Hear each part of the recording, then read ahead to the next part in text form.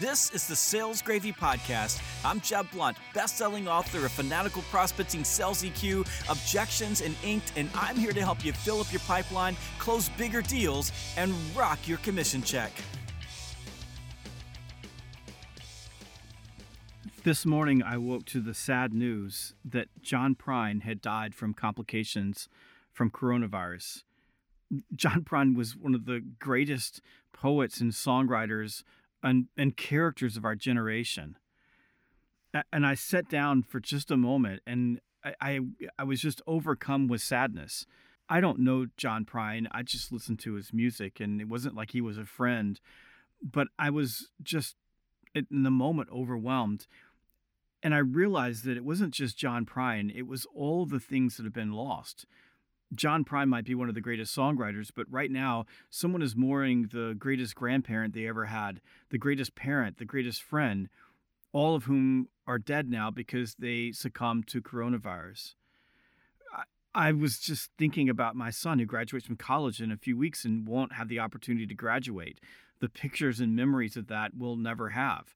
And there are families across the world who are having the exact same experience where their children will not be able to walk across the stage. And it's not just graduation, it's weddings and baptisms and family events. It's all of the things that we do together.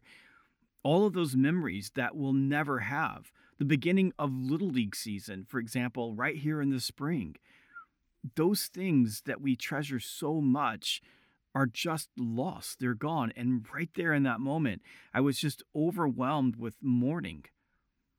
I'm an adult. I shouldn't have felt that way, but I did. And I imagine that there are a lot of people who are in exactly the same boat. Memories matter. These things that we're missing matter.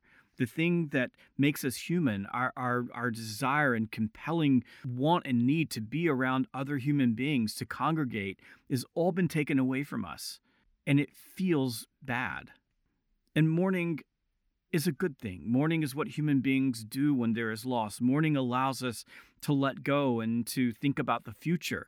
Mourning is a rebirth. It hurts and feels awful, but we're supposed to mourn. Because inside of mourning, inside of that loss, inside of that sadness, and on that lonely path, we find our way to gratitude.